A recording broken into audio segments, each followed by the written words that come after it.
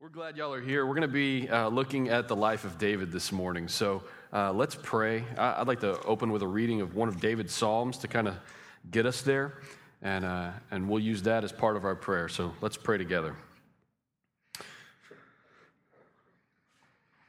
Oh Lord, you have searched me and known me. You know when I sit down and when I rise up. You discern my thoughts from afar. You search out my path and my lying down and are acquainted with all my ways. Even before a word is on my tongue, behold, O Lord, you know it altogether. You hem me in behind and before and lay your hand upon me. Such knowledge is too wonderful for me. It is high. I cannot attain it. Lord, our prayer this morning as we come before you is first, that we would come before you humbly and that you'd be glorified by that. Lord, as we look at the life of David today, your goodness just shines through over and over and over again. Lord, as we begin this morning, we want to lift up another church locally, Emmanuel Missionary Baptist, and pray for Bobby Sparks, even as they've studied the life of David this week. I pray that it would be blessing them and that you would be with them and that you would be guiding them as they walk in faith. I pray for Bobby and for his marriage. I pray that you would see fruit there and that others would see fruit there as they're just enjoying you and walking together. Lord, we pray for the McGraws as they're continuing in sabbatical, and I pray that as they sit this morning, pray that there would be rest and growth and encouragement there, and that the whole family would benefit from that and enjoy you in that. I pray for Brad as he is leading a base camp. I pray for all those young men and women who are being equipped and readied to go to the ends of the earth for your glory. I pray for the Thorntons this morning. Pray that they would continue to persevere faithfully and all that's before them. And I'm thankful that, as we read this morning already, that you are God who knows every detail before it comes out. We pray for the Hucks.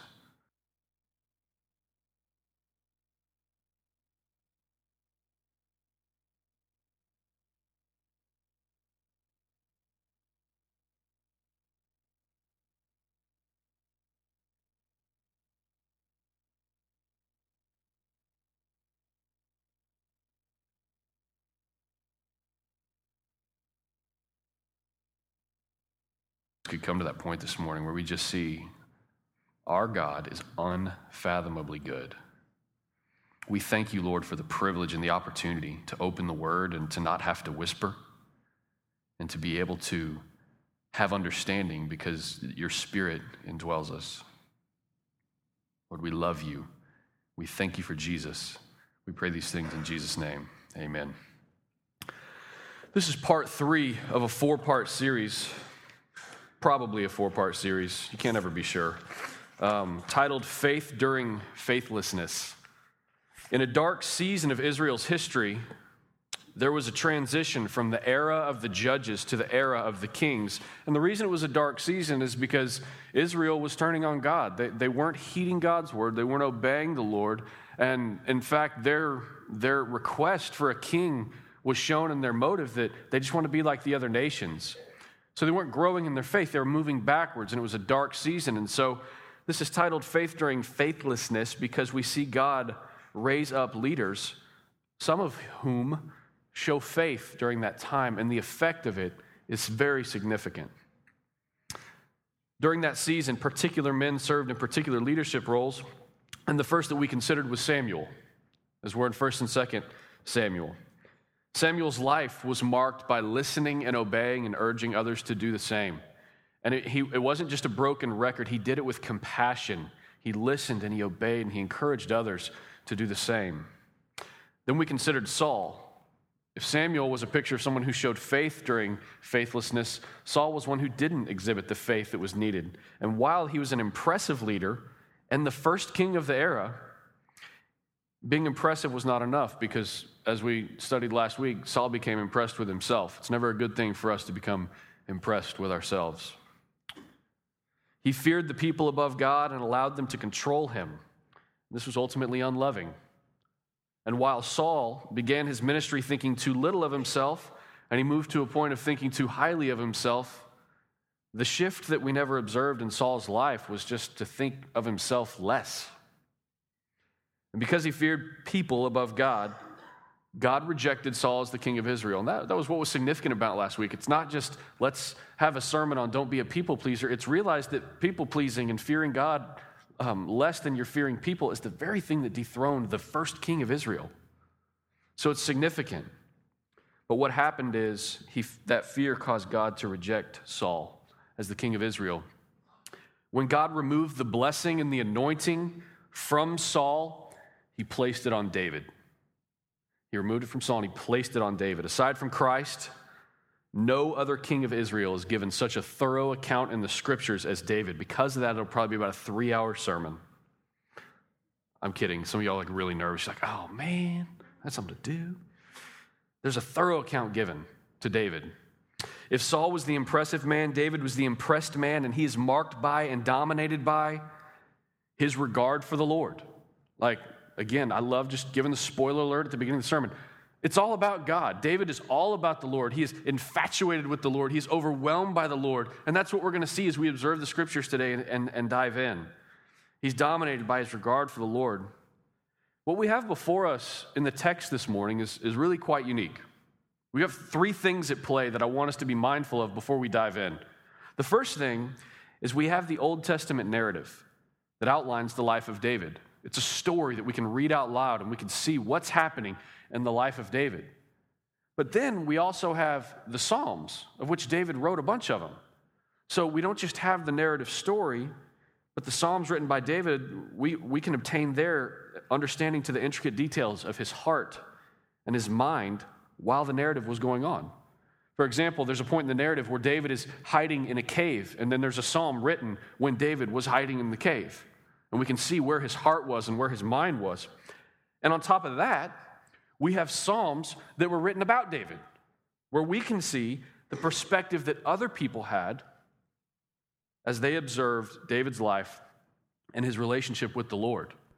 So we have a really unique thing for us in the text this morning. That said, you cannot preach one sermon about God's goodness in David's life and cover every detail. So don't worry, I'm not going to try to cover every detail, though there are many to cover. So what I want to encourage you to do, let's wade into the waters of the Word and see what the Lord has in store for us today. Turn to 1 Samuel 16.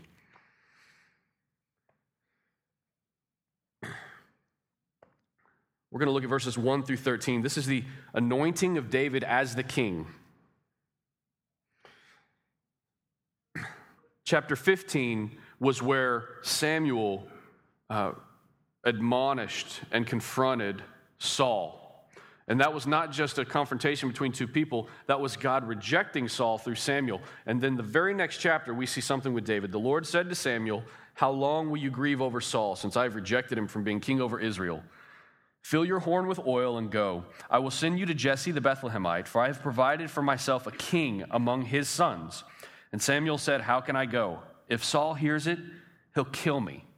So right there we know Saul is exercising his leadership in a way that's very severe. If Saul hears it, he'll kill me. And the Lord said, "Take a heifer with you and say, I have come to sacrifice to the Lord, and invite Jesse to the sacrifice, and I will show you what you shall do. And you shall anoint for me him whom I declare to you." Samuel did what the Lord commanded and came to Bethlehem. The elders of the city came to meet him. 2 Samuel 16, verse 5. And he said, the elders of the city came to meet him and trembling and said, "Do you come peaceably?" And he said, "Peaceably. I have come to sacrifice to the Lord. Consecrate yourselves and come with me to the sacrifice." And he consecrated Jesse and his sons and invited them to the sacrifice. When they came, he looked on Eliab and thought, "Surely the Lord's anointed is before him." But the Lord said to Samuel, "Do not look on his appearance or on the height of his stature, because I've rejected him. For the Lord sees not as man sees. Man looks on the outward appearance, but the Lord looks on the heart." And then Jesse called Abinadab and made him pass before Samuel. And he said, neither has the Lord chosen this one. Then Jesse made Shammah pass by. And he said, neither has the Lord chosen this one. And Jesse made 7 of his sons pass before Samuel. And Samuel said to Jesse, the Lord has not chosen these. And then Samuel said to Jesse, are all your sons here? You can imagine Samuel getting a little bit nervous at this point, right? Is everybody here? Is everyone accounted for? And he said, there remains yet the youngest.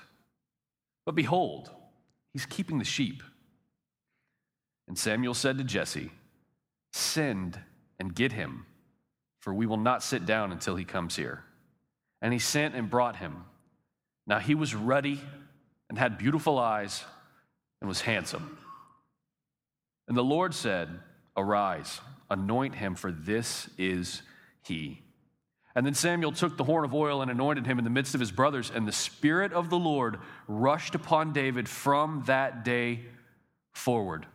And Samuel rose up and went to Ramah. So the one anointed here is the most unlikely candidate.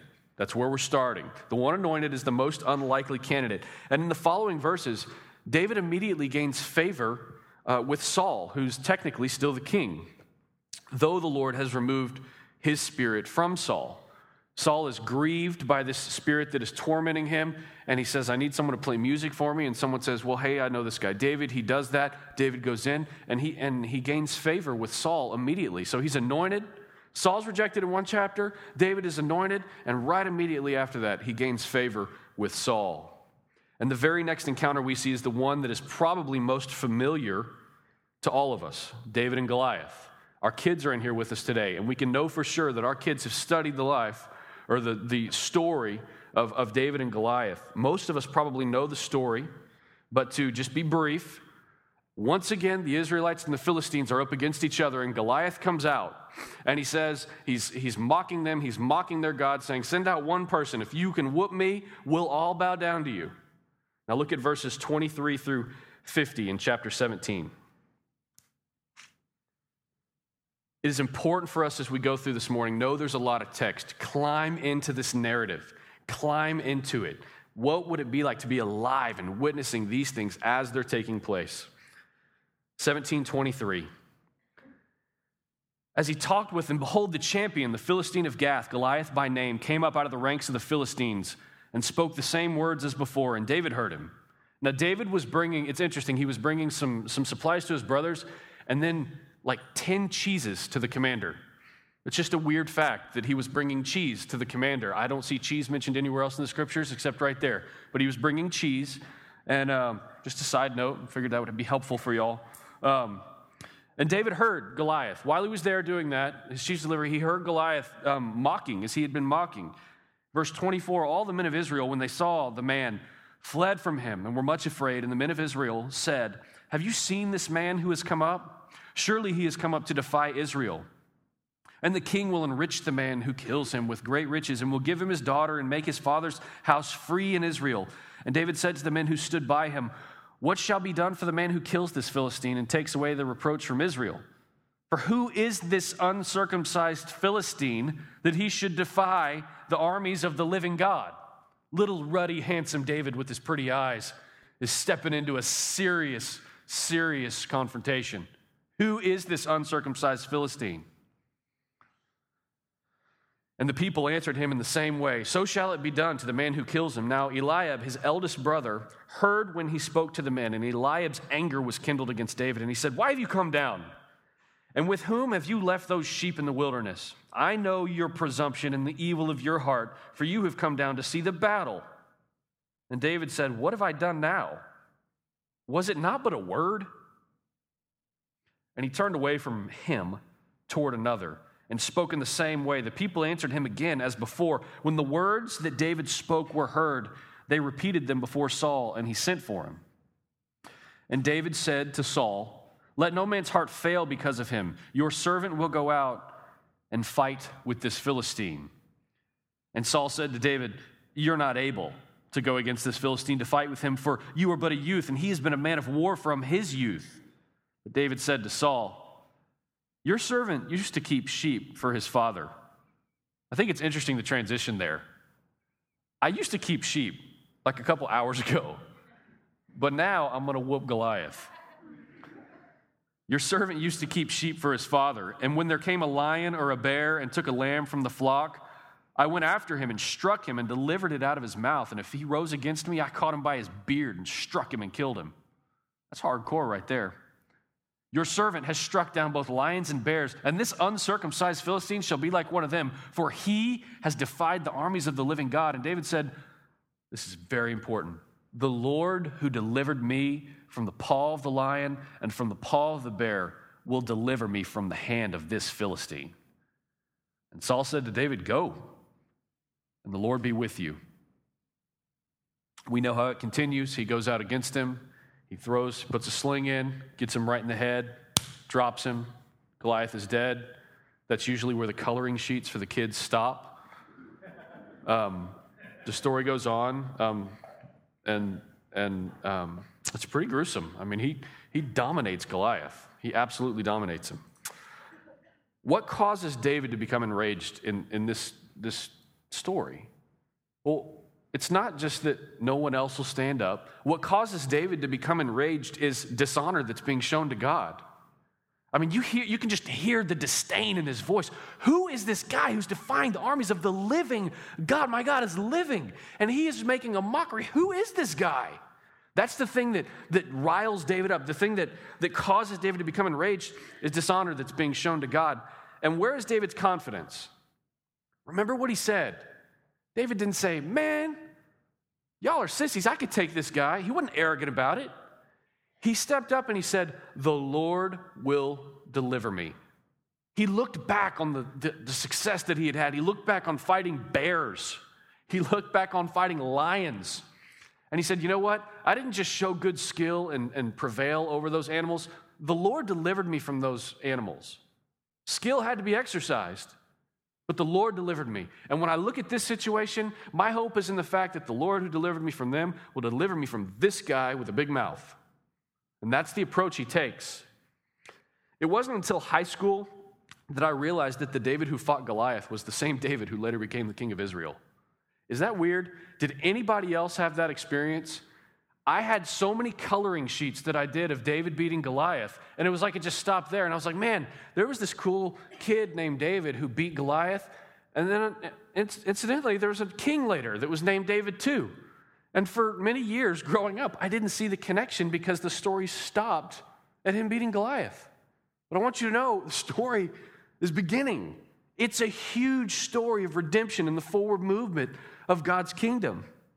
I think that this happened because we have a tendency to take a snapshot and really sensationalize it. It's like, oh, did you see that? There's a metaphor, and there's imagery, and there's word pictures, and we can take that, and let's just run with it, and we can make our coloring sheets and our slides, and I can have a really good sermon outline just from that thing, and we'll stop there. And we have a tendency to take this snapshot, and we sensationalize it. But the irony is that the big picture, if we can zoom out a little bit, the big picture, though it takes a little more work to see, is always more beautiful than the snapshot. God was mighty in David's life when he overcame Goliath. And God was mighty in David's life in many, many other ways. It doesn't stop there. Too often we take the story of David and we turn it into the story about courage and strength and personal confidence in our own abilities. But this is the wrong message. One commentator notes, what is good and right about David is that he has faith and confidence in the God that he serves. I'm convinced that if David didn't have faith and confidence in the God that he served, he would have fallen when he went up against Goliath. He knows that God is the point, and he knows that God will supply. He goes on to say, some people desire to impress you with themselves, while others leave you impressed with their God. Have you ever had that conversation with someone where it's really obvious that they're trying to impress you with themselves? And you don't want to call them out on it because it's awkward. But it's obvious, like, yeah, you kind of keep going back to you. And you keep showing me things about you. And you keep telling me what you did. When we have conversations and encounters with others, we can take the approach where we want them to be impressed with us because our focus is on us. Or we can be so in awe of our Lord that they just leave impressed with our God. In awe of our God because of the way that we're carrying ourselves in light of who our God is and in light of what our God is doing. What are some ways that we get wrapped up in trying to impress each other? There's so many ways. Just be thinking right now, what are some ways we get wrapped up in trying to impress each other? Dave Ramsey in his book, I'm not sure if Dave Ramsey quoted Fight Club or Fight Club quoted Dave Ramsey. I'm kind of confused because I've seen it quoted by both people, but this is what it says. And that's not an encouragement to go watch that. He says, we try to impress people that we don't like by buying things we don't need with money that we don't have. That should be convicting for some of us. We try to impress people we don't like, or maybe that we don't even know, by buying things that we don't need with money that we don't have. We can get so wrapped up in impressing others with ourselves that we just kind of fall into this slippery slope of our resources and our time and our thoughts go toward a waste. But what would it look like for a people with the goal of leaving others impressed by our God? Take it a step further. What if you don't necessarily enter the conversation saying, okay, I want them to be impressed by my God, so I need to do some evangelism stuff now, I need to use some church language, I need to throw out some these and thous in reference to my Lordeth, and I need to really impress them with where I'm at in my walk. Rather than that, what if the approach was this, that what would it look like if we were just so impressed and satisfied with our God, like David is, that others could not help but be affected by our affection of our Lord? I want you to know that affection and witness go together. You're not likely to have this strong witness to the goodness of God if that doesn't affect you. If your emotions aren't lifted, if your heart and your mind are not toward the Lord, it's not very likely that your witness is going to be real strong.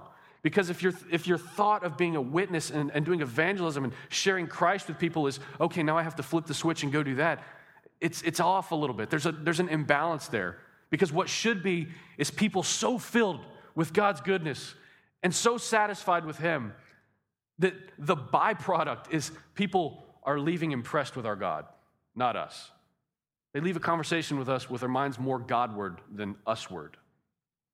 As you read David's words and the story of David's life, the things that stick out are God's activities, God's purposes, God's name, and God's glory. David was all about God. And this type of life is not supposed to be an anomaly. Whenever I hear someone say about a Christian, man, that guy, everything is about Jesus. I'm like, yeah, that's not supposed to be an anomaly. That's not supposed to be this strange occurrence that someone is so satisfied with Jesus that it seems it affects every part of their life. That's what's supposed to be the norm for the followers of God.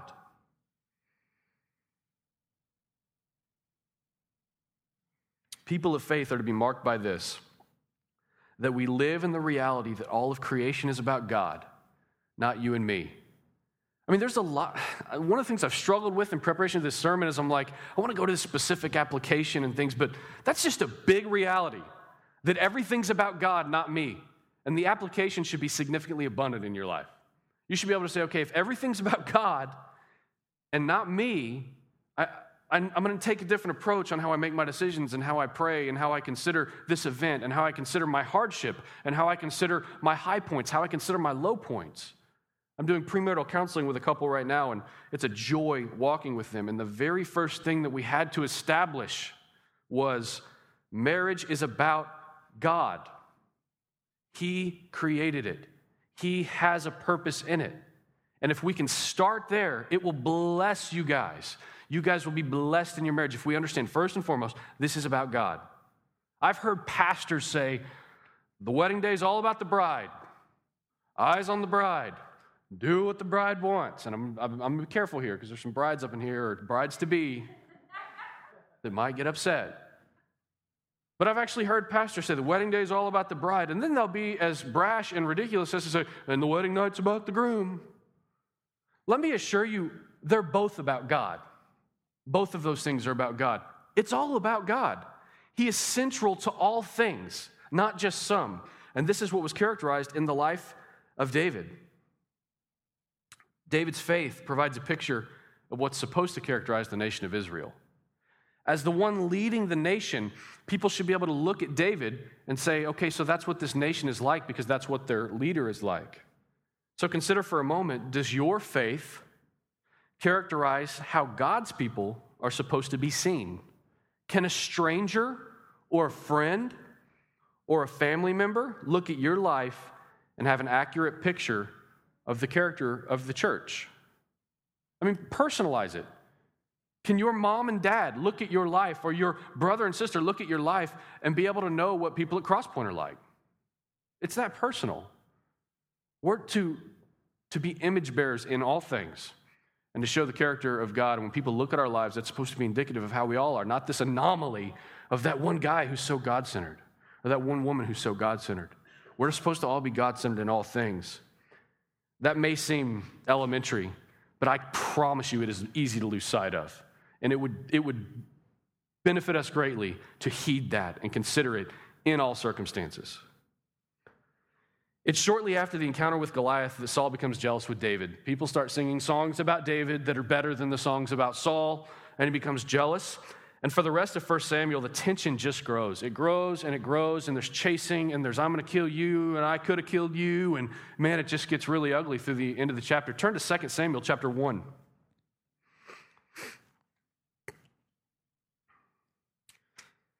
Last week, we observed how it ended for Saul. It ended the way it began and continued, where his focus was on himself. And last week we observed that he fell on his own sword and he killed himself after being wounded by the archers. Now I want you to look with me at verses 1 through 10 of 2 Samuel chapter 1. After the death of Saul, when David had returned from striking down the Amalekites, now David's dominating things at this point, David remained 2 days in Ziklag. And on the third day, behold, a man came from Saul's camp with his clothes torn and dirt on his head.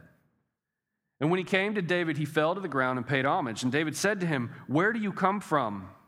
And he said to him, "I have escaped from the camp of Israel." And David said to him, "How did it go? Tell me."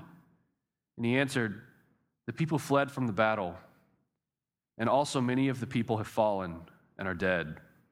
And Saul and his son Jonathan are also dead." Then David said to the young man who told him, "How do you know that Saul and his son Jonathan are dead?"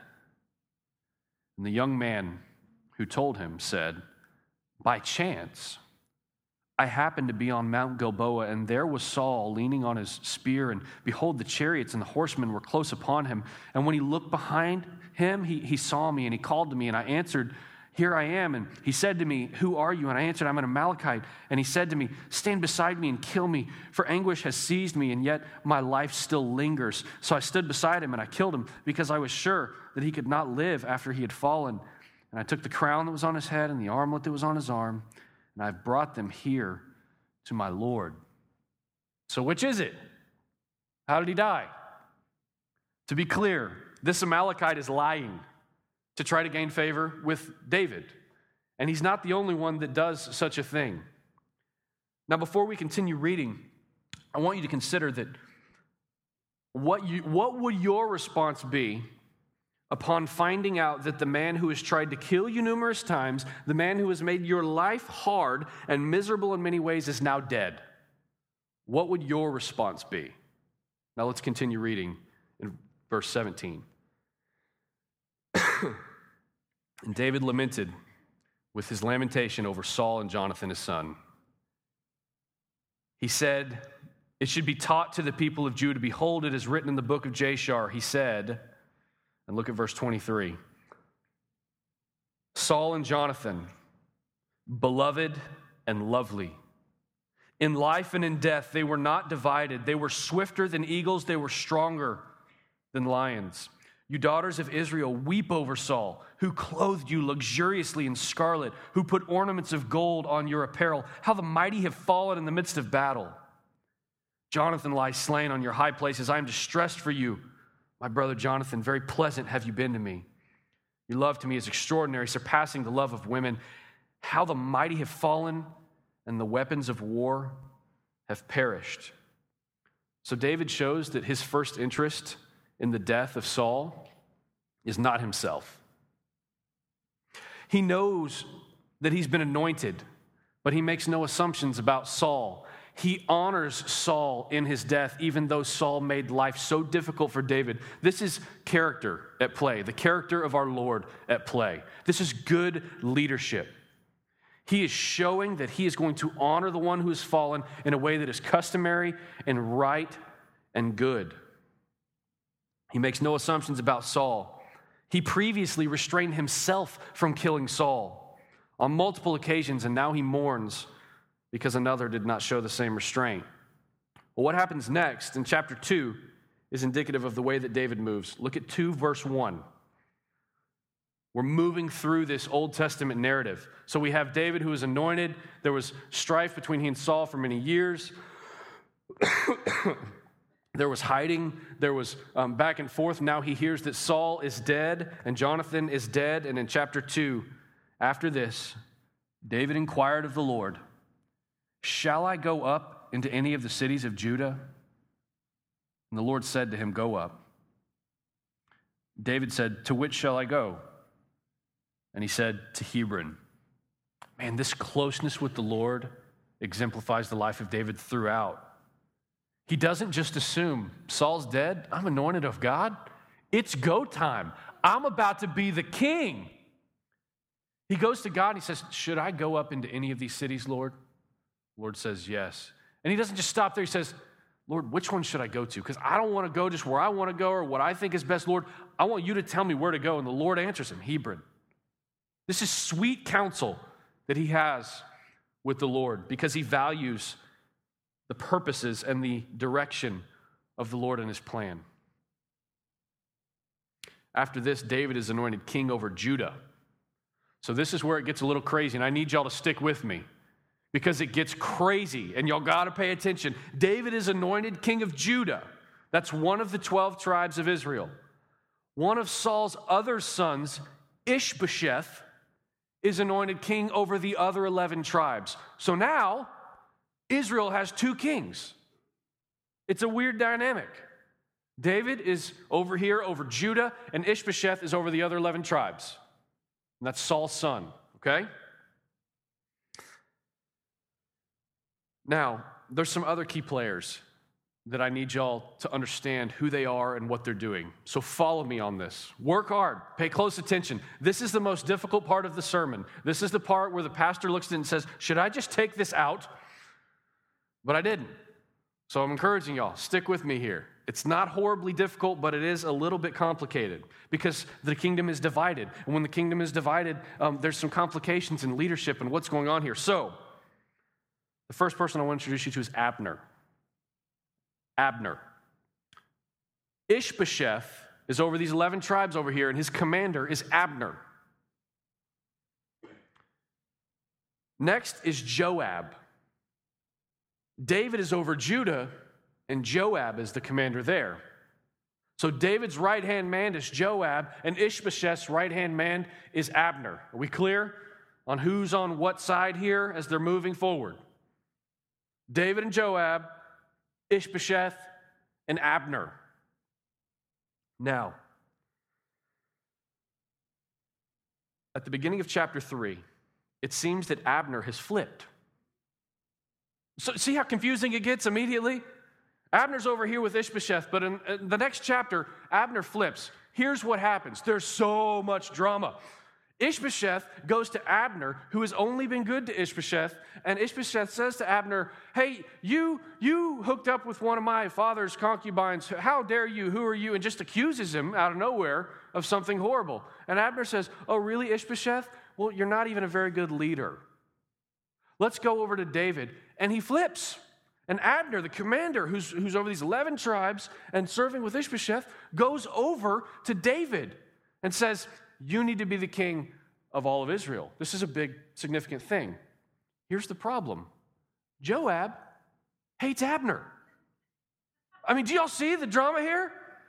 So Abner goes to David while Joab's gone and plundering someone and says, "Let's make a deal. Let's work through this." And Abner and David make a covenant together where Abner is going to bring all the rest of Israel under David's command and leadership. David says, "Let's make a covenant together." It's good. He treats him well, and he sends Abner off. Joab hates Abner for good reason. Abner killed his brother. Do y'all see this? Are you tracking with me?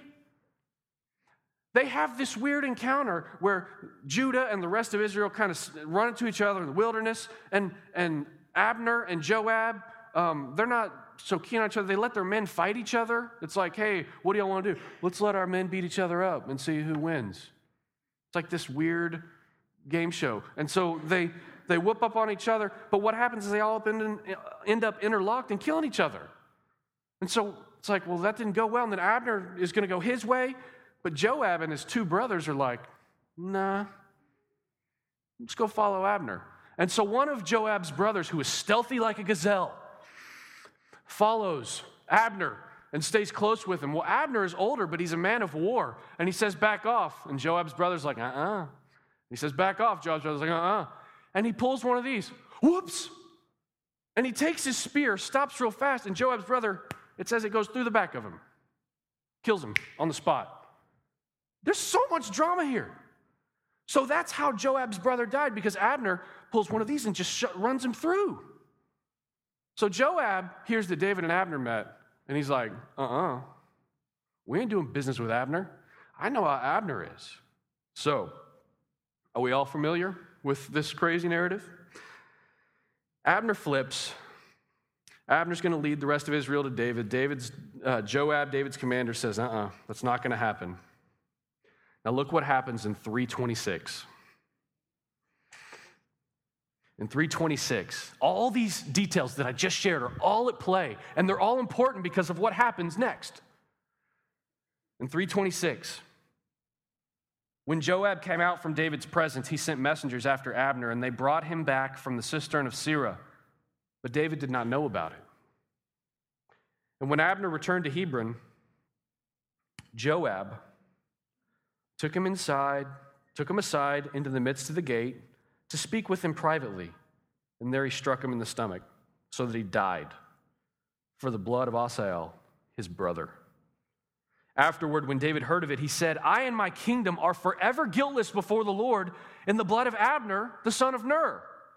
May it fall upon the head of Joab and upon all of his father's house. May the house of Joab never be without one who has a discharge, or who is leprous, or who holds a spindle, or who falls by the sword, or who lacks bread. So Joab and Abishai, his brother, killed Abner because he had put their brother Asahel to death in the battle of Gibeon. Their motive was revenge. And David says, that was not okay, Joab. You're my right-hand man. You're important. You're so important, I'm not even going to fire you or kill you, but I'm going to curse your house because what you did is wrong before the Lord. This is tense. He curses Joab because of what he did. Saul wants to make it clear to the people that he is not severe. I'm sorry. All these names, hold on, let me make a little change here. David wants to make it clear to the people that he's not severe, like Saul was. David wants to make it clear that he's not severe. David wants to make it clear that he did not order Joab to go and kill Abner. Rather, he's just, and he's fair, and he's gentle, and he's not severe. If you're paying attention to good marks of leadership, those are some of them. Not severe. Then in chapter 4, it happens again. It happens again. When he comes to this point of having more favor and showing a little more power, all of a sudden people just start bringing heads to David. Can you imagine what that would be like if you didn't want people to die unfairly and severely? Look at chapter 4. When Ishbosheth, Saul's son, heard that Abner had died at Hebron, his courage failed, and all of Israel was dismayed. Now Saul's son had 2 men who were captains of raiding bands. And if you skip forward to verse 5, it says, Now the sons of Rimmon and Beerothite, Reshab and Baanah, set out about the heat of the day, and they came to the house of Ishbosheth as he was taking his noonday rest. So here's Ishbosheth. He's dismayed because Abner is dead, and he sits and he's resting at his house in the noonday rest, and they came into the midst of his house as if to get wheat, and they stabbed him in the stomach. Then Reshab and Baanah, his brother, escaped. And when they came into the house, as he lay on his bed in his bedroom, they struck him, they put him to death, they beheaded him, they took his head and went by the way of the Arab all night and brought the head of Ishbosheth to David at Hebron. And they said to the king, "Here is the head of Ishbosheth, the son of Saul, your enemy, who sought your life. The Lord has avenged my lord the king this day on Saul and his offspring." And David said, "Well done, murderers." No, he doesn't say that. Look what David's response is. But David answered Rechab and Baanah, his brother, the sons of Rimmon and the Beerothite, "As the Lord lives, who has redeemed my life out of every adversity, when one told me, 'Behold, Saul is dead,' and thought he was bringing me good news, I seized him and killed him at Ziklag, which was the reward that I gave him for the news that he brought me. How much more, when wicked men have killed a righteous man in his own house on his bed, shall I not now require his blood at your hand and destroy you from the earth?" David's trying to set a new precedent. Stop bringing me the heads of people who you think are my enemies. I don't want to be seen as severe. That's not a good way to lead people. Scare tactics, it's not good. It's fleeting. I'm anointed of God, and I am not about this. And David commanded his young men, and they killed them, and cut off their hands and their feet, and hanged them beside the pool of Hebron. And they took the head of Ishbosheth and buried it in the tomb of Abner at Hebron to show as much respect as they possibly could. Man, drama. In these two events, David exercises a very sincere and a fair character. And the reason I walked y'all through all that text is the result that we see in chapter 5. This is why we just engaged all of that. Look at verses 1 through 5 in chapter 5. Then all the tribes of Israel came to David at Hebron and said, "Behold, we are your bone and flesh. In times past, when Saul was king over us, it was you who led out and brought in Israel. And the Lord said to you, 'You shall be shepherd of my people in Israel, and you shall be prince over Israel.' So all the elders of Israel came to the king at Hebron. The king and King David made a covenant with them at Hebron before the Lord." They were at Hebron because that's where God told him to go. "And they anointed David king over all of Israel." David was 30 years old when he began to reign, and he reigned 40 years. At Hebron, he reigned over Judah 7 years and 6 months.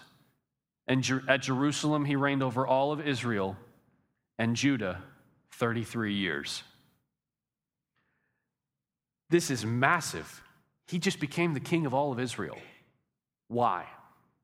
How did he get there? David's character was noticed by the people. Look what it says. Don't miss what it said.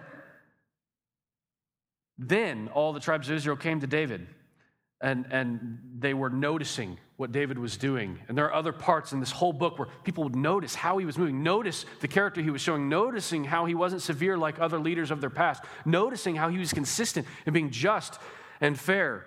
And his character is noticed by the people, and though he was anointed by God 7 years previous, now the people take notice of his leadership, and they express their desire to follow it. Under his leadership, Israel begins to dominate. All the people have taken notice. Notice how he didn't say, "Oh, I'm anointed of God. I'm gonna fight my way into leading all of Israel." He shows so much patience in trusting God and trusting God's timing, and he serves Judah well. And that leads to all of Israel being served well by David. Under his leadership, Israel immediately goes on to take the stronghold of Jerusalem, which is Zion, and they call it the city of David. It becomes his headquarters. So when you sing of Zion and the city of David and Jerusalem, that's what you're singing about. David's the king of Israel because God is good and he is dominated. And they took the stronghold and they made it their own headquarters. And in verse 10, we see a very significant fact that cannot be overlooked. Look at verse 10 in chapter 5. Underline it if you have not already. "And David became greater and greater, for the Lord, the God of hosts, was with him." David became greater and greater because the Lord, the God of hosts, was with him.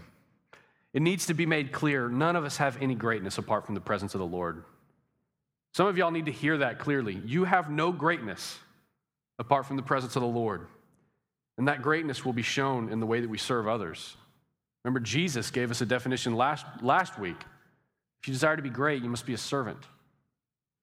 David's greatness came from the presence of the Lord, and David knew this. Look at chapter 7, verse 22. David knew this. We just saw that his greatness became greater and greater because of the presence of the Lord. And in 7:22, look at what David says. Therefore you are great, O Lord God, for there is none like you, and there is no God beside you, according to all that we have heard with our ears. And who is like your people Israel, the one nation on earth, whom God went to redeem to be his people, making himself a name and doing for them great and awesome things by driving out before your people, whom you redeemed for yourself from Egypt, a nation and its gods. The presence of the Lord is a significant thing, and it's no small matter. Yet, I'm fearful that this is one of those things that we all too easily lose sight of, the presence of the Lord. I want you to ask, just be honest with yourself, be honest with the Lord. Does his presence in your life matter? Presence. I would ask, do you have a continual awareness of God's presence in your life? Continual awareness. Or, when is the last time that you felt the effect of the presence of God in your life? When is the last time that God's presence mattered? For the next 3 chapters, we see a list of David's victories. He leads well. He blesses the people. And in 8:13 it says, you don't have to turn there, just listen. In 8:13 it says, so David reigned over all Israel, and David administered justice and equity to all of his people. They go on to conquer the Philistines, the Moabites, the Zobahites, the Syrians, the Edomites, the Amalekites. These are real nations, real tribes, real people that they conquered because David was leading well and the presence of God was with their leader and the presence of God was with them. David and his leadership grow and they show great trust in God. And because of that, they exercise great courage in battle. Look at 10:12. It says, it's a small point, but it's worth considering. It says, be of good courage, and let us be courageous for our people and for the cities of our God, and may the Lord do what seems good to him. That's courage. They trusted the Lord. They believed in the presence of the Lord, and because of that, in every battle, they showed great courage. And I want to make sure that we see that courage defined here is confidence that God will do what seems good to him. It's not confidence that God will do what seems good to me. That's usually we'll define courage like that. I feel courageous, and I'm going to go about this endeavor because I believe God is going to do what seems good to me. But that's not courage biblically. Courage biblically is believing that God will do what seems best to him, and because of that, we will give whatever we put our hand to, everything that we have. Christians should pursue excellence in everything as reflections of the character of God. He was not half-hearted in anything. But as we do so knowing his will be done. I have courage because I believe that God will accomplish all of his purposes. Consider the prayer of Christ. Lord, my prayer is that this cup would pass from my mouth. And then in the same breath, Jesus says, but not my will, Lord, your will be done. And in courage, he went to the cross. As we read this awesome list of victories, I want us to jump over to the Psalms as we come to a close. Jump over to the Psalms in a minute. And what we're going to do in jumping over to the Psalms is our hope in doing that is to gain understanding in David's heart during the seasons of triumph. I think this is helpful because often during our seasons of triumph, we lose sight of God. When things are going well, when things are fine, when things are good, when they're going the way we want them to go, we can often lose sight of God. His presence is not so important to us. When things are going well, you won't find many of us on our faces before the Lord. And often, it's not until things go bad that we ever even turn back to him. If we're not careful, we could form a picture of David in our minds that's not quite right.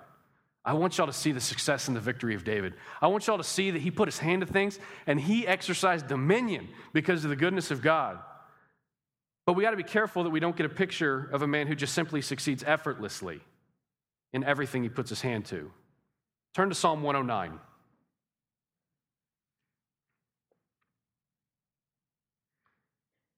It was not effortless success on this man who was blessed by God. And I want to make sure that's clear because I don't want any of you to think, well, I'm a Christian, so my successes in life will be effortless because the King of Kings goes before me. He does go before you.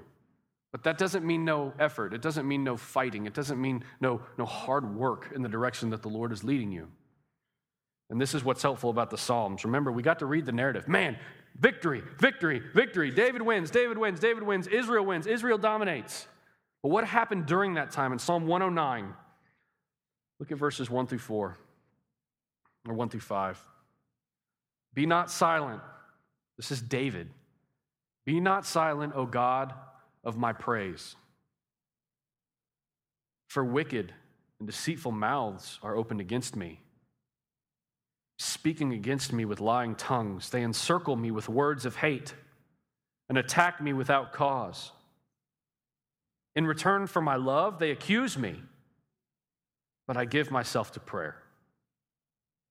So they reward me evil for good and hatred for my love. It wasn't all sweet, flowery beds of successful ease for David. He says, people turn on me. People set traps for me. People want me dead. Nations rise up against me. Lord, I fear and I tremble. But you know what happens? I go to you in prayer because I trust that your presence is important. Look at verse 21 in that same psalm. But you, O God, my Lord, deal on my behalf for your name's sake. Because your steadfast love is good, deliver me, for I am poor and needy. My heart is stricken within me. I'm gone like a shadow at evening. I'm shaken off like a locust.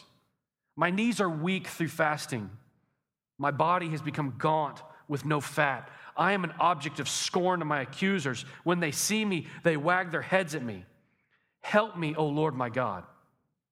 Save me according to your steadfast love. Let them know that this is your hand. You, O Lord, have done it. As he's preparing for these victories, it's not a man who's assuming things will go perfectly. We see a man who's crying out to God, a man who's honest about his fear, a man who's eager for the Lord's will to be done, and a man who doesn't just want to win, he wants people to see God's goodness. Turn to Psalm 140.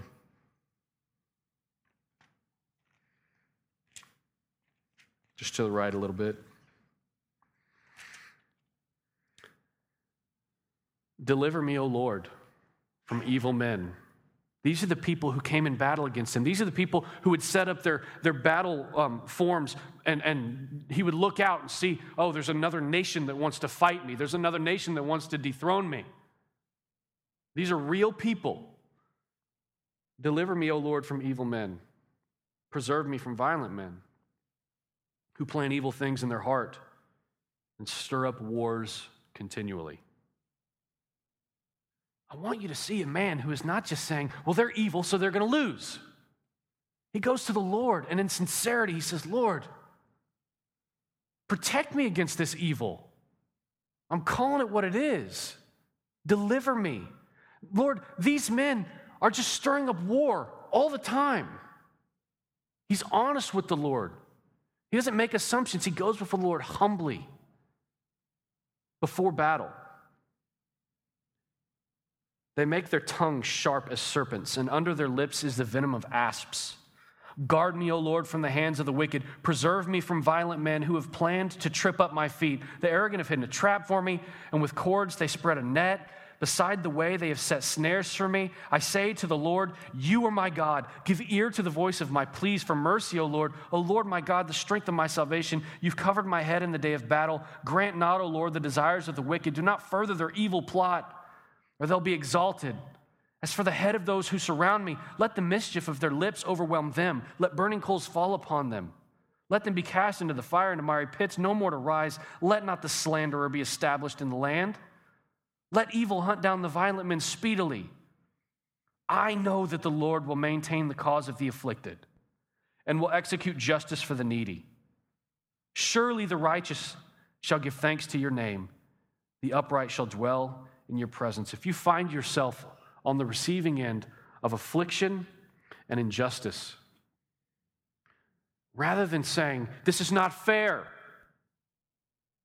God, where are you and what are you doing? Don't you see I'm your child and I'm getting afflicted? A better approach would be, I know that the Lord will maintain the cause of the afflicted and will execute justice for the needy. I trust him, and I'll exercise this trust through affliction. David's life was full of conflict, full of encounters that were life or death situations. It's good to see the heart of the worshiper. When reading the narrative, we simply see one victory after another, but we must remember that without battle, there's no victory. And in the midst of the battle and in the celebration of the victory, the heart of the worshiper is toward God. We never see David assuming victory just because he's the king. Oftentimes, we think that God will bless all of our endeavors simply because we're Christians. Yet those endeavors can often be godless. And when I say godless, I mean that we don't pray about details. We don't go to God for specific wisdom. We don't confess our fears to the Lord. But David goes to God and he inquires. He seeks wisdom. And he pleads on behalf of himself and his people. And ultimately, the Godward leadership of David points us to the beauty of being under the kingship of Christ. The Godward leadership of David points us to the beauty of being under the kingship of Christ. Your king is Jesus Christ, to be clear. If you're a Christian, a follower of the Lord, your king is Jesus Christ. It is his kingdom that we're a part of, and we're called to be ambassadors. And the goodness that we see with David, we saw blessing, we saw victory, we saw spoil, we saw freedom for the people of Israel, we saw less oppression for Israel because the enemies weren't pressing upon them. There's lots of blessing. But it's just a shadow of the substance of the blessing that we have in Jesus. For the supper, consider 2 Samuel 23. We're about to take the supper, and I want us to do so looking at 2 Samuel 23. And that's the last scripture you'll have to turn to this morning in our Bible drill sermon. 2 Samuel 23. These are the last words of David. I want you to picture an old man on his deathbed speaking to loved ones. I want you to hear sort of the raspy voice of a leader who has raised his voice in leadership many times as he led people. I want you to think what it would be like to hear King David, who's reigned 40 years, share these final details. These are some of his last words about leadership. And he says this, 2 Samuel 23, verse 3. The God of Israel has spoken. The Rock of Israel has said to me, when one rules justly over men, ruling in the fear of God, he dawns on them like the morning light, like the sun shining forth on a cloudless morning, like rain that makes grass to sprout from the earth. When we see imagery like that, we can give it a passing glance or we can stop and look at the painting. Two images that he gives us that I want us to have as we prepare to take the supper this morning. And I want us to consider it in light of Christ, who is our King. First, the light of morning at sunrise on a cloudless morning. Godward leadership of a people has the effect of the thrill and the freshness and the sense of awe and hope that exists uniquely when the dawn breaks. Has anyone seen just one of those sunrises that just blows your mind? Go back to that. If you've ever seen a sunrise where you're just like, wow, the most incredible sunrise I've ever seen. I was on a plane. I was flying, and so I'm up in the air, and I see the dawn break, and I see the sun come up, and I just thought, my goodness, I was overwhelmed with the freshness of that sunlight, with the thrill, the exhilaration of, man, that just broke forth, and boom, light everywhere. I can't even look directly at it, but I want to. That's what he's comparing good leadership to. That's what we have in Christ. We look at Christ, our leader, we should be filled with awe. It should be thrilling for us to see Jesus where he's leading in such a way you're like, I want to keep my eyes on him, but it's so bright I almost can't. We want to be overwhelmed with the goodness of Jesus because it is overwhelming. That's the kind of leadership that we have in our King. Like a light that breaks forth in dawn, but not just any light. We're not done. We have this awe and this wonder of looking up and seeing such beauty and all of the clarity and the encouragement that goes with it. When that light breaks forth, you're able to see the details and connect the dots on all these other things that you couldn't see because you have a good leader. Then the metaphor causes us to turn our eyes to the earth, to see the effect of such light. I want you to know, as y'all are created to be drawn to light. That's one of God created us in that manner. And this metaphor causes us to look and be in awe and wonder of the splendor of the light and then look at its effect. Come back down to earth with me. But don't lose your awe as you do so. The brightness after rain that brings the grass from the earth. Just go there for a second. You walk out, imagine no distractions, and you just see the light beaming down from heaven. You're like, my goodness, that is amazing. And then slowly you come down and you see, look at this little piece of grass.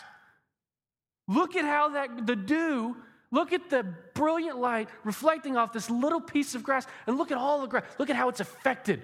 Look at how it brings forth nourishment and life and goodness from the earth. Look at the effect of that. There's an effect at just looking at it, and then there's an effect at looking at what it does. That's the kind of leadership that we have with our King Jesus Christ. We're encouraged. We can go from being in wonder and awe of him, and then we come down and we look at what he's doing in your life. Look at what he did over here. Look at the growth he brought over here. I didn't expect any growth over there. And look at what God did. It should leave us in awe and wonder. That's the metaphor that wise King David is leaving us with at the end of his life, and it shows us the kind of leadership that we have in Jesus Christ. One commentator concludes, so a good ruler produces good in others. He's beneficent, he's fruitful, he's helpful, he's kind, he's not severe. Christ leads us so wonderfully as our King, and in calling us to follow him, we have the opportunity to bless others in a like manner. As you hear about all this leadership, if you're still sitting there saying, I'm not a leader, I don't think this affects me, stop it. Quit. Because he says, take up your cross and follow me. If you can see what I'm doing, do that. Do you hear what I'm saying? Say that. By design, as Christians, you are to have an impact on other people. And the thing that is amazing is that sun breaks forth and we're in awe and wonder and it's bright and we connect dots and then we see the grass and we see this growth in areas we didn't expect. We see change that you can plant a garden, you can't make it grow. You can water it, but only God provides growth. We see these things, and what is amazing is that David is saying, and I know that if I can model my God, I'll be a blessing to other people. In my parenting, in my marriage, at work. If I'm truly taking up my cross and following my King, that's the effect it can have on other people. Quit waking up on Monday and expecting the worst. Quit going to work and just thinking nothing big could happen today.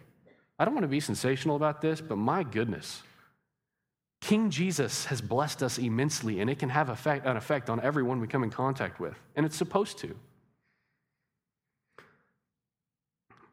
Mark Dever has a quote that I wanted to close with this morning. A heart that is satisfied in God is a heart that is full. Nothing else in this world satisfies it and it demands nothing else. It gives itself freely. Such a heart is dangerous to the evil one and all of his hellish ways. Let's pray. Lord, we come to you now, and we are thankful for your goodness. Lord, I'm aware that the sermon's been a bit of a marathon because there's so many years covered and so many chapters covered. But Lord, my prayer is that here at the finish line of this text, this morning's text, I pray that as worshipers, we are looking upon the goodness of our Lord and marveling. I pray that our hearts are full. I pray that we're satisfied. I pray that we can look at the life of King David and we can see all of your goodness, and we can go straight to Christ and say, we are blessed in anticipation of your return. And I pray that we would be mindful that we are members of a kingdom that is eternal.